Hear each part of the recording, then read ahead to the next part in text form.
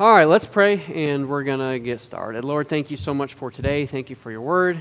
Thank you, Lord, as we've been looking into this method of inductive Bible study, that we can learn how to study and understand your word. We want to understand it rightly. We want to do as your word commands us to do. We want to avoid twisting the scriptures in any way. Lord, I just pray that you'd guide this process for us.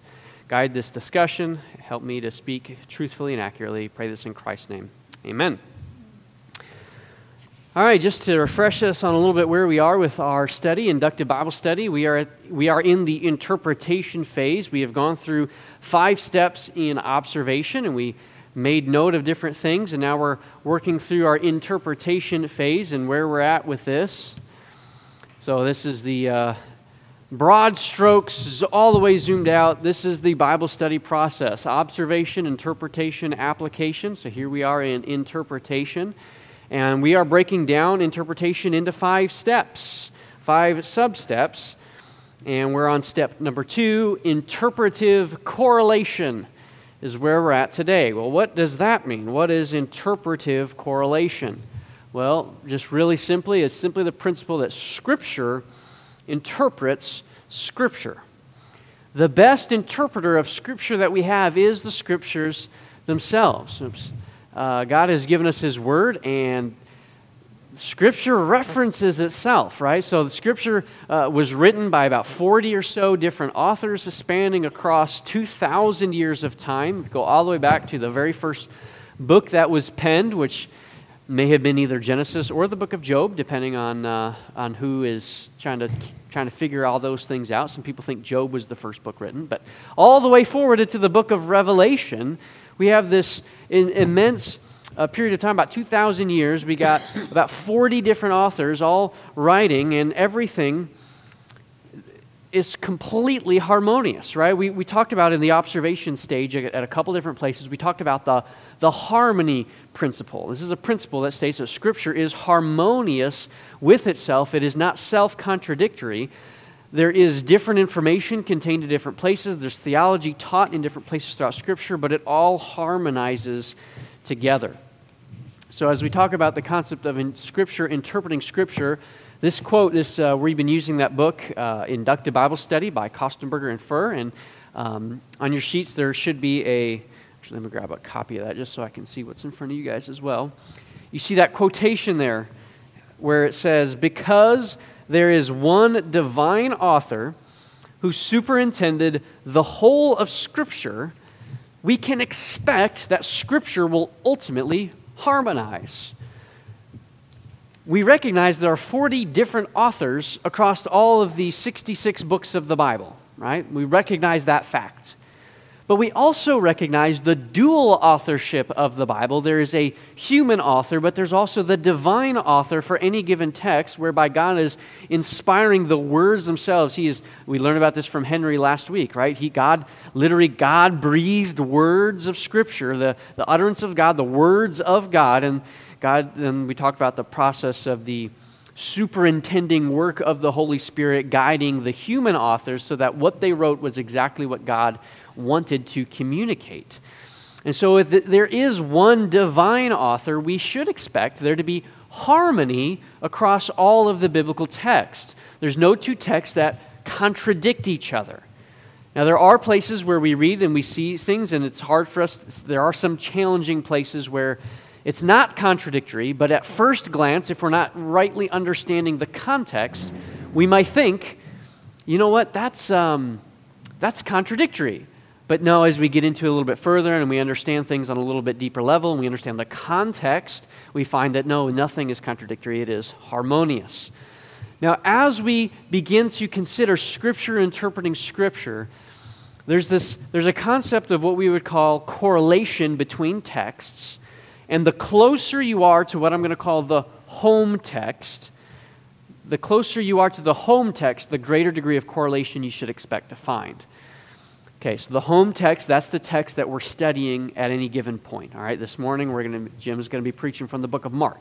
Right, Mark chapter 8, that's the home text, right?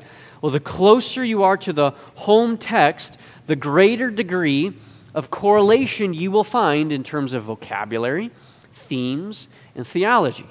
Right, that should be a little bit of a common sense principle, right? The closer you are to the home text and context, the greater degree of correlation you'll find. And as you move away from the home context, there is lesser continuity, but there's still going to be harmony, right? So there's lesser continuity in terms of common themes and vocabulary and theology, but there's still harmony. So if you got Paul over here and James over here, and they're using different vocabulary, they're using different language, but there's still going to be harmony between the texts, even if there is a different communication, a different goal, a different theology being taught through that. So as you move away from the home context, there is going to be lesser continuity, but there's still going to be harmony within the texts. I'm going to illustrate this with a graphic up on the screen. And there's a slightly different graphic on your handout there. The closer you are with the same author in the same book, the greater degree of continuity. So you should expect to see, hey, you know what? When Paul uses the word righteousness within the book of Romans, he uses it all throughout the book of Romans. And you should expect that there's a high degree of probability that Paul is probably having the same definition for the concept of righteousness throughout the entirety of the book, right? That should be our expectation. Well, if we move to the same author in a different book, we can still think that there's probably going to be a high degree of correlation in terms of vocabulary and theology and things. Although, because of the differences in purpose in writing and time of writing and things like that, there may be slightly differences in the vocabulary and things that are there. So we just need to understand things on that level. When there's the same author in a different book, there's lesser continuity, but there's still going to be some. Well, the further you get away, the lesser degrees of continuity that you're going to find. So you might have a different author within the same testament. Two authors in the Old Testament speaking in to different contexts, different audiences. There may be some overlap in themes and theology and vocabulary and such, but it's going to be lesser than looking at the same author within the same testament. Or the same author within the same testament, and then finally moving out, different author in different testament, we're going to find greater degrees of less continuity in terms of vocabulary and themes and language and such, but it's still going to be harmonious, right? So you look at Isaiah in the Old Testament and John in the New Testament, they're different authors, they're in different testaments, they're writing to different peoples in different places at different times. There's still harmony, even if there's lesser continuity in terms of purpose, themes, vocabulary, etc. So that's just a good principle for us to keep in mind as we are beginning to compare Scripture with Scripture. And we're going to illustrate why this is important for us to remember in just a little bit. A few things to keep in mind. Not all texts are as related as they may seem at first glance. Okay? In our English Bibles, we have translations of Hebrew and Greek, right? The Old Testament primarily was written in Hebrew. There are some Aramaic sections, but for the most part, it's Hebrew. In the New Testament, it's Greek.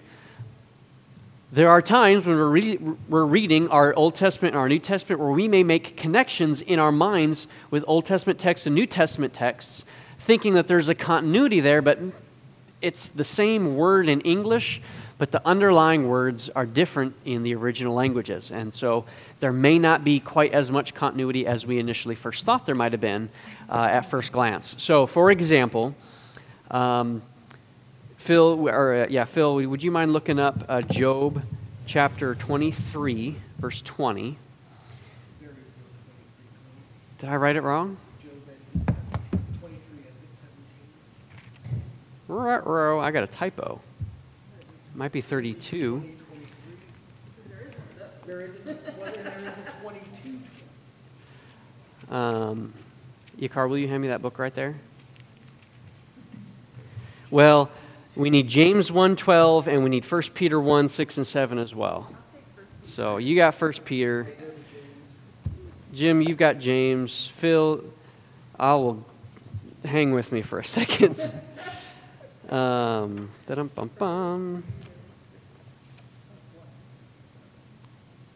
it's Job 23:10. It's not 20, it's Job 23:10. So you want to make that correction on your handouts as well.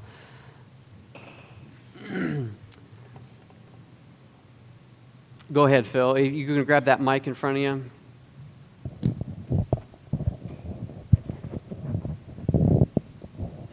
But he knows the way that I take. When he has tried me, I shall come out as gold. All right. I shall come out as gold. All right, go ahead and read James 1:12. Blessed is the man who remains steadfast under trial, for when he has stood the test, he will receive the crown of life, which God has promised to those who love him. And 1 Peter 1:6 and 7. In this you rejoice, though now for a little while, if necessary, you have been grieved by various trials, so that the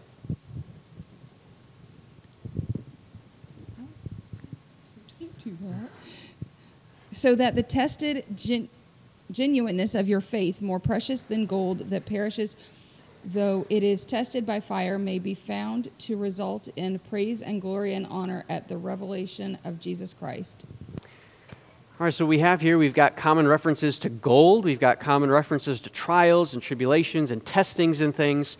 Well, are these New Testament texts referencing this text in Job? Some people think that it is referencing, but when we're looking at the underlying text, of course, we're dealing with two different languages. So we've got different words for trials and testings in the original languages. And even when the Hebrews translated into the Septuagint, we still are dealing with some language differences there. And so it may, and then when we look at the context that both of those are found in, the purpose and what is intended to be communicated by those contexts are different. They're more different than they are similar. So maybe those texts aren't as related as they might seem to be at first glance. So what we're after is valid connections. We're after valid connections between texts. Just because words share common vocabulary does not necessarily automatically mean they are related and we should read them in light of one another. We have to consider the individual context of both texts to know if they actually have a relationship to one another. This process is important because it does help us guard against bad theology. For example, James chapter 2, verse 24. Who was in James? Jim, you want to go ahead and flip over there to James 2:24, and then Romans 4:5. Phil, could you get that one for me? Romans 4:5.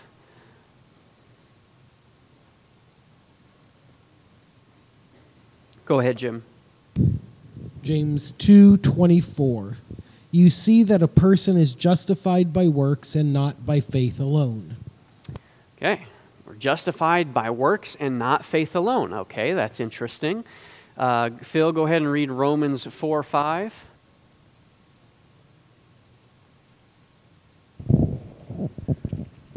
Romans 4:5. And to the one who does not work, but trusts him who justifies the ungodly, his faith is counted as righteousness. Yeah. Just as David also speaks of the blessing of the one to whom God counts righteousness apart from works. So we have James who says, "Oh no, yeah, you're justified by works and not faith only." And then Paul says, "Well, you're justified by faith apart from works." Well, now the passage in James, that's a Roman Catholic's favorite text.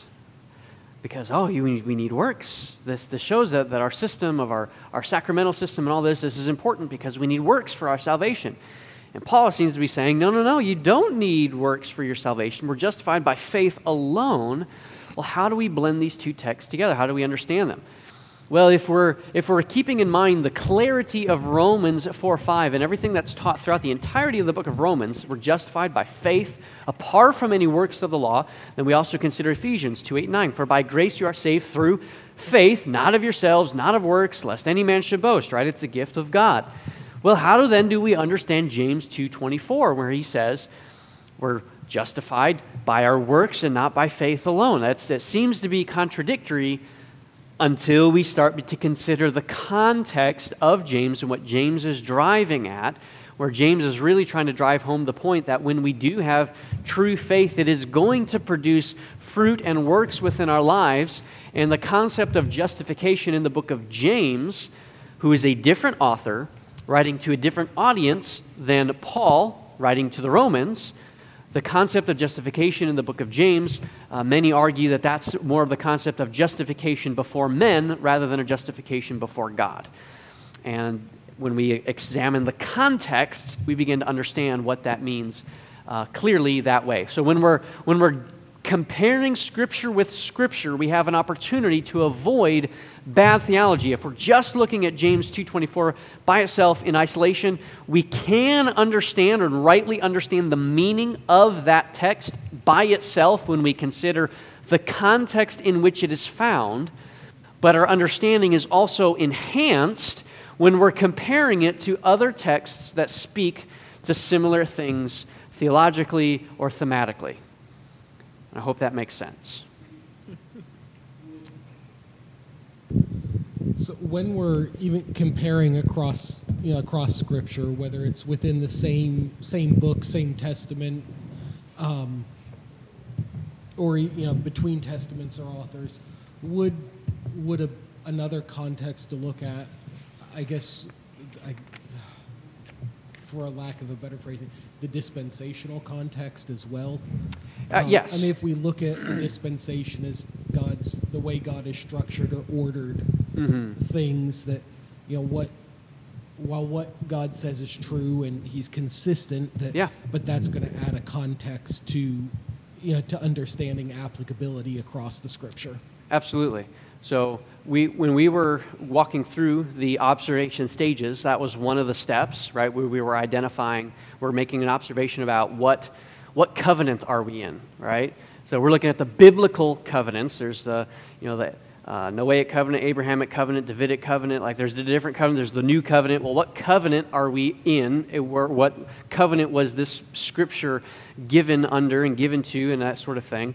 Well, yeah, that's all going to, as we are comparing text with one another, we do need to keep that in mind as we're comparing the texts. Hey, what covenant, what dispensation are we in as we're looking at those individual texts? That is something that we need to keep in mind, absolutely. Finally here, just before we start looking into some particular use cases, connecting the dots, okay, there's data points. All throughout Scripture, we got data points. We got individual texts, they're teaching different pieces of theology, they're doing these different things, they're communicating different truths, and then those dots are connected to each other. Well, connecting them takes practice, right? No one should expect to be a pro at this process the first time you're studying Scripture. Right now, I am taking a class called Scripture Citing Scripture, looking at the different ways that the scriptural authors cited other scriptural texts within their writings. Old Testament use of the Old Testament, New Testament use of the Old Testament. How did the different authors use the Scriptures themselves? Well, I've got a book that's literally this thick that I have to read through about all the different ways the Old Testament writers use the New Testament writers. Well, there's no way that someone as I think back on my life, I know more about the Scriptures and where different things are located today than when I first got saved. Praise God for that. Right? That should be the case. As we're studying the Scriptures, as we get to know the Word of God, as we get to know our Savior, we're just going to know more things because we've grown and we've learned. Well, hopefully, by the end of this semester, I'll know more about the use of Scripture within itself because of virtue of this class. Hopefully, in 10 years from now, I'll still know even more than what I even know right now or will know at the end of the semester. We're always growing, right? It's a process of learning and growing, and connecting the dots does take practice as we begin to grow in our biblical literacy. There are different tools that can help us. A good study Bible can help us out. Have any of you ever heard of the Treasury of Scripture Knowledge? The Treasury of Scripture Knowledge is this guy back in the 1800s. It is fancy. It's a big old tome of a book as well. You can look up any individual text in there, and he will have just a chunk of cross-references for each verse. So it's like that meme that we see on the internet of like the Yes. connections, but it's broken down into where. Yes. It is really cool. And this guy did it before there were computers. All right, he had all his Bibles spread out, and he was flipping, making notes and all these things, making all these connections. It is just so. But it's the Treasury of Scripture Knowledge, and if you go onto the back of your hand, at the bottom, there's an online resource. You can get a print form. It's a little hard to use, but if you can go online and you can get that resource there, tsk-online.com. You guys know what a Thompson Chain Reference Bible is? Yeah. So there's, it's, do you want them? It's not, it's a, think of it as like a study Bible in terms of how many cross-references there are, except in place of all study notes is just cross-references. There's a whole bunch of cross-references, and it's Thompson chain because he's chaining text together. You can go from one text to the next text, and you can go down a rabbit hole looking down a bunch of things. So there's these connecting points. Now, the caution I would give to you is that, you remember we looked at this Job 23:10 and these James. So in these references, these resources that I'm talking to you about, they may connect those points together because there's common English language. We have to read discerningly. Not all texts are as related as they might seem. But it is a good way to begin us getting used to this process of seeing connections. So that was going to be my question. So with those two particular resources, you said the Thompson Chain and the Treasury of Scripture Knowledge, do they link together a cross-reference based on just, well, it has this same English word in the verse, so we're going to link it, whether contextually it's talking about the same thing or it's the same underlying native There's a spectrum. language? Okay. Yeah, there's a spectrum. I mean, some of it is thematically linked. Some of it is vocabulary linked. Some of it is character linked, like, oh, here's David. Here's other places David shows up. Or here's Epaphroditus. Well, here's other places Epaphroditus shows up, type of thing. Do you know if they have the Thompson Chain Reference Bible, which I used for years, in an ESV? Jim says they do. Okay. It just came out, I'm going to say, within the last couple of years. So That would be very helpful. yeah. Okay, I'm going to keep moving because we got some examples to go through of ways dots that we're looking for. All right, it takes practice. It takes time to learn the dots. Well, what even dots are things that we can look for? We're going to use just as our initial case in point, Jeremiah 29:11. This is a famous text, right? For I know I know the plans I have for you, declares the Lord. Plans to prosper you, like plans for good and welfare, and not for bad things, right? I'm paraphrasing a little bit there, but that's Jeremiah 29:11. For some people, this is like their life verse. Oh yes, God knows the plans He has for me. Plans to prosper me. This is what God wants for me. Well, yeah, to give you a future and a hope, yes. Well, what are things that we should consider when looking at Jeremiah 29:11? Well, there's the historical context that we need to consider, right? There's exile. Babylon has come and destroyed Israel. They've taken Judah into captivity, into Babylon, and the people are devastated by this. As we look back at Jeremiah chapter 24, let's look at that and see how it starts out. And I'm going to go ahead and read it just for sake of time here because we got a lot of ground to cover yet.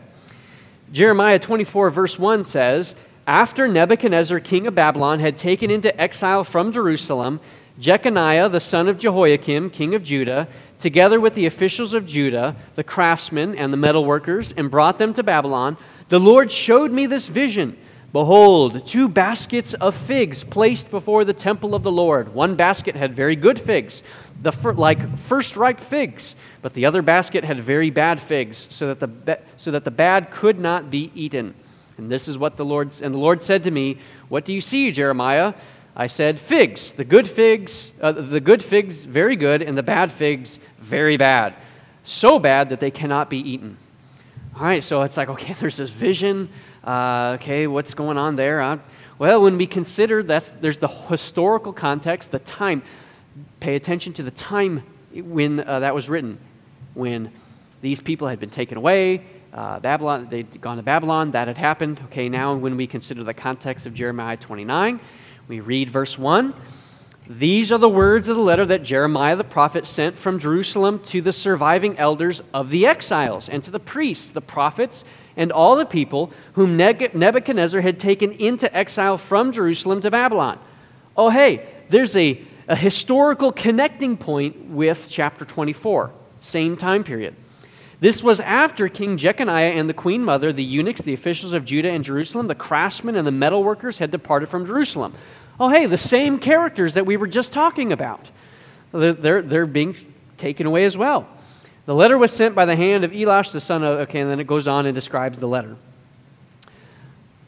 There's a historical correlation that we find between Jeremiah 24 and 29 that's going to help us understand is Jeremiah 29. Literary correlation. If we were to continue reading the vision of the figs, we see that God is going to destroy the figs and they're going to be done with, but God has good things in mind for the good figs. Well, when we come to Jeremiah 29, we see some of the same language and some of the same reference referred to when Jeremiah starts saying, oh, I know the plans I have for you, plans to prosper you. I've got plans for welfare to give you a future and a hope. Well, that's some of the same kind of language that was talked about the figs in Jeremiah 24. So we should see a connecting point there.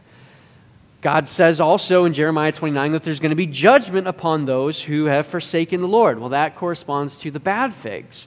So there's a literary correlation with some of the same language that's used. That gives us another understanding for how we should understand this letter that Jeremiah wrote and this prophecy that he wrote in Jeremiah 29. And finally, there's a theological correlation that we should be seeing. There's echoes of the new covenant with this when we consider there's this promise to Israel that God's going to restore them, that God's going to bring them back into the land. He's going to do all these good things for them. Jeremiah is going to talk about the new covenant that's going to be in Jeremiah chapter 31. We're also going to see the new covenant talked about in Ezekiel chapters, chapters 36 and 37. We can also hearken back to Deuteronomy chapter 30, where God makes a promise that, okay, when you rebel against me, but then if you repent, then I'll restore you and I'll do all these great things for you. So there's a theological correlation that we can draw from looking backwards to the law, to Deuteronomy, where there's the promise of restoration, and then looking forward to the new covenant that ultimately is fulfilled in Jesus Christ and awaits a complete, fuller fulfillment with the millennial kingdom when Jesus Christ returns to earth and establishes his kingdom and restores Israel to their land. So we see all of this going on. There's all this correlation in things. Well, we see now this correlation between Scripture texts informs how we understand Jeremiah 29:11, where it says, I know the plans I have for you. Is that talking about me personally? No, it's not. Does that mean it doesn't have application for me? It does have application. What's the application then? Now we're jumping ahead a little bit, but if we think about application of passages that don't refer directly to us, that weren't written as promises directly to us, we think about the nature and the character of God. He's a covenant-keeping God. God has made a promise. He's going to keep it. It's sure you can take it to the bank. God's going to keep the promises that he has made with me as well. So that jumps ahead to application, getting way ahead of myself. So there's historical correlation, literary correlation, theological correlation. I am talking a mile a minute here, going rapidly fast because we're rapidly running out of time. Let's keep moving forward. Correlating historical content. This is why we have handouts, right? Because it's going to be like, oh, I'm drinking from a fire hose. Okay, now let me go home, look over my handout here. Let's try to soak this in a little bit more. All right, the fire hose is done. Let's just kind of soak in the information for a little bit. All right, that's the idea. Correlating historical content. Most historical connections are related between passages involve narrative sequencing. This happened after that, right? You're reading the narrative, you're reading the story, it's just the sequence of events. Then this happened, then this happened. We're moving through the book of Mark. We're seeing the narrative sequencing flow out from that. We also see that in Jeremiah 24 and 29. There's a narrative sequencing there. There's also narrative causal inference. This happened because of that, right? So an event will unfold, And so I think several weeks ago, we looked at the passage of Kings where there's the exile that happened, and then the narrator in Kings interrupts and says, this happened because the people of Israel, they forsake the Lord, they started worshiping these idols, they started intermarrying with these pagan women, they started doing all these abominable practices before the Lord, so God kept his promise to bring them into exile. That's why this happened, okay? There's a causal inference there. This happened because of that. That's going to help us understand what's going on in the text. And there's parallel passages, 2 texts describing the same approximate events. An example of this, Ezra chapter 5, verse 1. Man, we're running out of time for these examples, but they're so good. It's so cool to see these. Ruth, could you look up Ezra chapter 5, verse 1 and read that? Now the prophet. Could you grab the mic? I'm sorry. It's helpful for there are people watching online today. Now the prophets Haggai and Zechariah, the son of Iddo, prophesied to the Jews who were in Judah and Jerusalem in the name of the God of Israel who was over them. Context here, the people had come back into the land. They were seeking to rebuild the temple. They started the process and then they quit working on the temple. Well, now God raises up Haggai and Zechariah to encourage the people, build the temple. You got to get busy on this. Well, so what do? We read these names. Are those names familiar? Haggai and Zechariah. Are they familiar? Oh, yeah. They wrote books, didn't they? We have their prophecies. We know what they said to the people, so we can flip over to Haggai and we can read. If we were to flip over there, it would say, this is the prophecy of Haggai the prophet when he spoke to the people of Israel to rebuild the temple. And then you flip over to Zechariah, and there's that passage where it says, are you familiar with this? Do not despise the day of small beginnings. Have you heard that text? That's in Zechariah. That's about the temple. Don't despise the day of small beginnings of rebuilding this temple. It's going to be great. But you have to trust the Lord, and you have to do the work. You got to press forward. And so there's this parallel passage correlation that we should do, and we see, there's Haggai and Zechariah. I wonder what they said, and we can flip over to those passages, and we can understand better the context of Ezra. When I was teaching through Ezra, we spent a little bit of time in Haggai and Zechariah when we came to this text. That's like 2.5 years ago, so I don't expect any of us to remember that. You guys weren't even here for that. But yeah, so we make these correlations, and it helps us understand the home text. We want to correlate literary content as well. This is where word studies come into play, and we're going to get into word studies more fully in future weeks. The use of words throughout Scripture, so we think of Colossians 1:15, the meaning of firstborn, where it says, you were the firstborn of all creation. Well, the Mormons say he was one of the first of the created beings. And the Jehovah's Witness was to say the same thing. He's the first of all created angelic beings. Well, how do we understand the word firstborn? So if we examine how the concept of the firstborn son is used throughout Scripture, we find that it's sometimes, in some context, it does refer to first in order, but a lot of times it's talking about preeminence. So there are sons of Jacob. Who is the firstborn son of Jacob? Reuben. Do we hear about Reuben being the firstborn son? It's not really something that's focused on. Instead, we hear a lot about Judah. Right? We hear a lot about Joseph.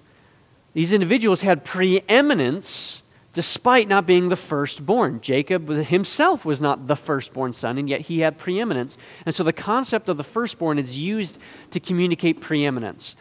That helps us understand the use of a word in its home context. Also, grammatical and literary structures. So Genesis 3:16 and 4:7 is an example of this, and I'm just going to briefly explain what's going on here. This is the text where there's the curse upon humanity for their sin, and the curse upon the woman is that there's going to be pain and childbearing, and it says that there's going to be struggle between her and her husband. Her desire will be for him, yet he shall rule over her. Well, what does it mean, her desire shall be for him? There's different ways people have interpreted that. Some people have interpreted that as just a sexual desire for her husband because, it's a hard thing because there's pain in childbearing and yet there's still that desire, and so there's a conflict, there's a struggle there. Is that what's going on there? Well, when we look at chapter 4, verse 7, we find the same grammatical construction that's used where Cain has killed his brother, and God is talking with Cain and he's warning him, hey, sin is crouching at your door. Its desire is for you to rule over you. And it's the same grammatical construction that's found in chapter 3. And so when we look at those common features, we have a better understanding of chapter 3. Say, okay, this issue between a husband and wife is about kind of a power struggle. There's authority struggle within the home where God has designed the man to be the head of the home and to be the loving leader there. But now because of the curse of sin, there's this power dynamic struggle going on that she desires to take, kind of usurp that authority in that way. The same way that sin is trying to gain mastery over humanity, there's power struggles now within the marital relationship. And so through grammatical and literary structures, we can have a better understanding of the home text. So we want to correlate those things, and a lot of times good commentaries help us with this process. I've got 2 minutes to try to tackle theological content. I feel like I've been talking so fast. Whew. Yeah. All right, there's a quotation on your handout. It's up here on the screen as well. What are we doing with correlating theological content? The purpose of this is not necessarily to develop theology right off the bat, but we do want to understand the theological content and correlate them together. So we have this quotation from the book. As an aspect of interpretive correlation, we're simply recognizing that theological relationships often do inform the interpretation of individual texts. By drawing on the inferred relationships between them or within theological themes and motifs, interpretive insights is achieved. So, for example, Genesis 1:27 says, I will make man in my image, after my likeness, right? He created male and female after the image of God, image and likeness of God. Well, we may have a theological question. Oh, we're created in the image of God. Well, I have flesh and bone. Does this mean God has flesh and bone? That's a theological question raised from the concept of the image of God. Well, how do we answer that question? The answer isn't in Genesis 1:27 on its own. Well, when we begin to look throughout Scripture and we can see different passages that speak about, okay, Colossians 3:10 says that we're being renewed after the image of our Creator. 2 Corinthians 5 talks about we're made as a new creation in Christ. We're being conformed to the image of Christ. John 4:24 says that God is spirit. These verses aren't designed to directly answer the question, hey, being made in the image of God doesn't mean that God's got a body. That's not the purpose of these verses, right? But there's theology that is taught there that implies the answer to the question that was raised with Genesis 1:27 about what it means to be made in the image of God. It's a spiritual thing. It's not necessarily about our flesh and bone, right? And so there's things that we can understand, the theological correlation together.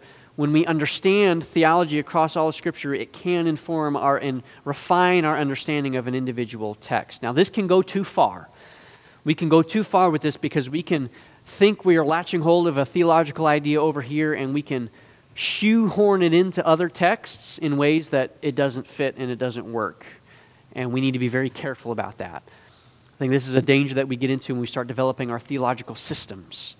Systems can be helpful. Systems can be good for trying to see how the pieces fit together.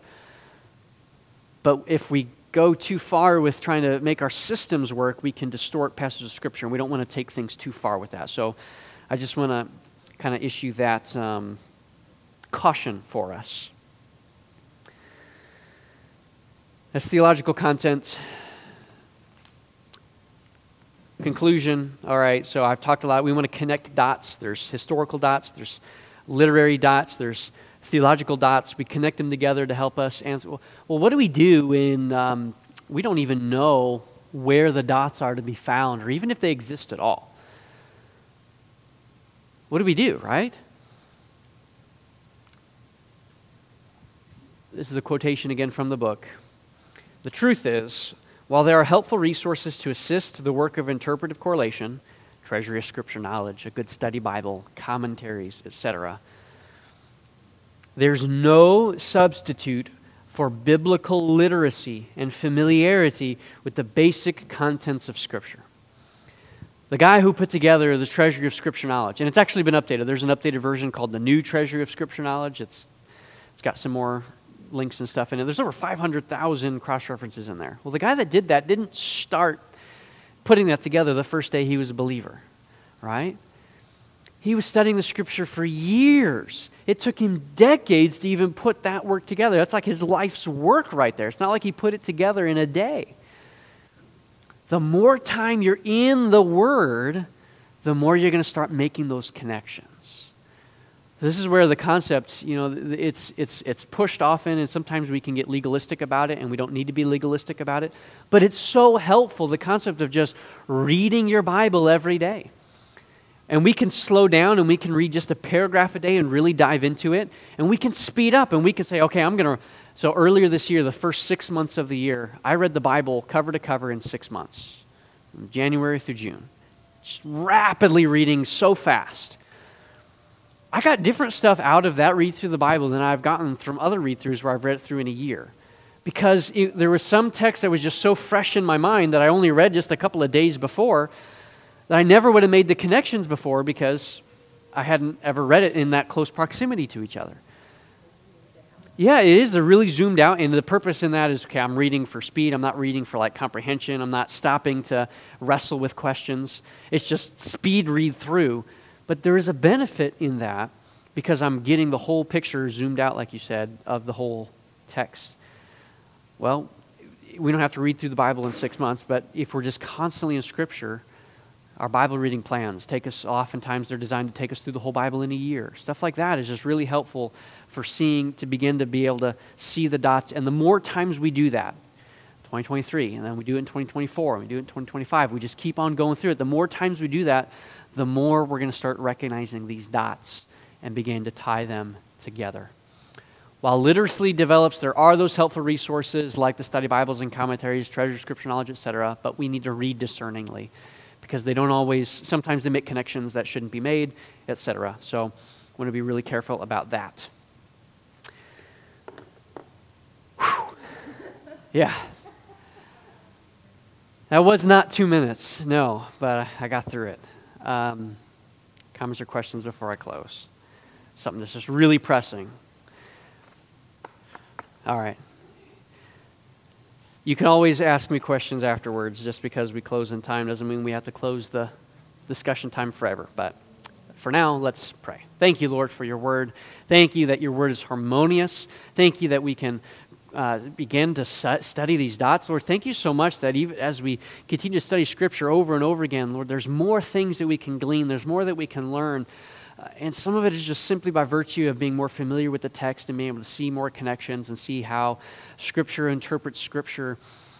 What a blessing it is to know the harmony of Scripture. What a blessing it is to just to see all that you have given us in your word, that it is completely harmonious, non-contradictory, and you communicate who you are. You communicate who we are. You communicate what you have done for us and how we should think about and view the world. What a blessing it is.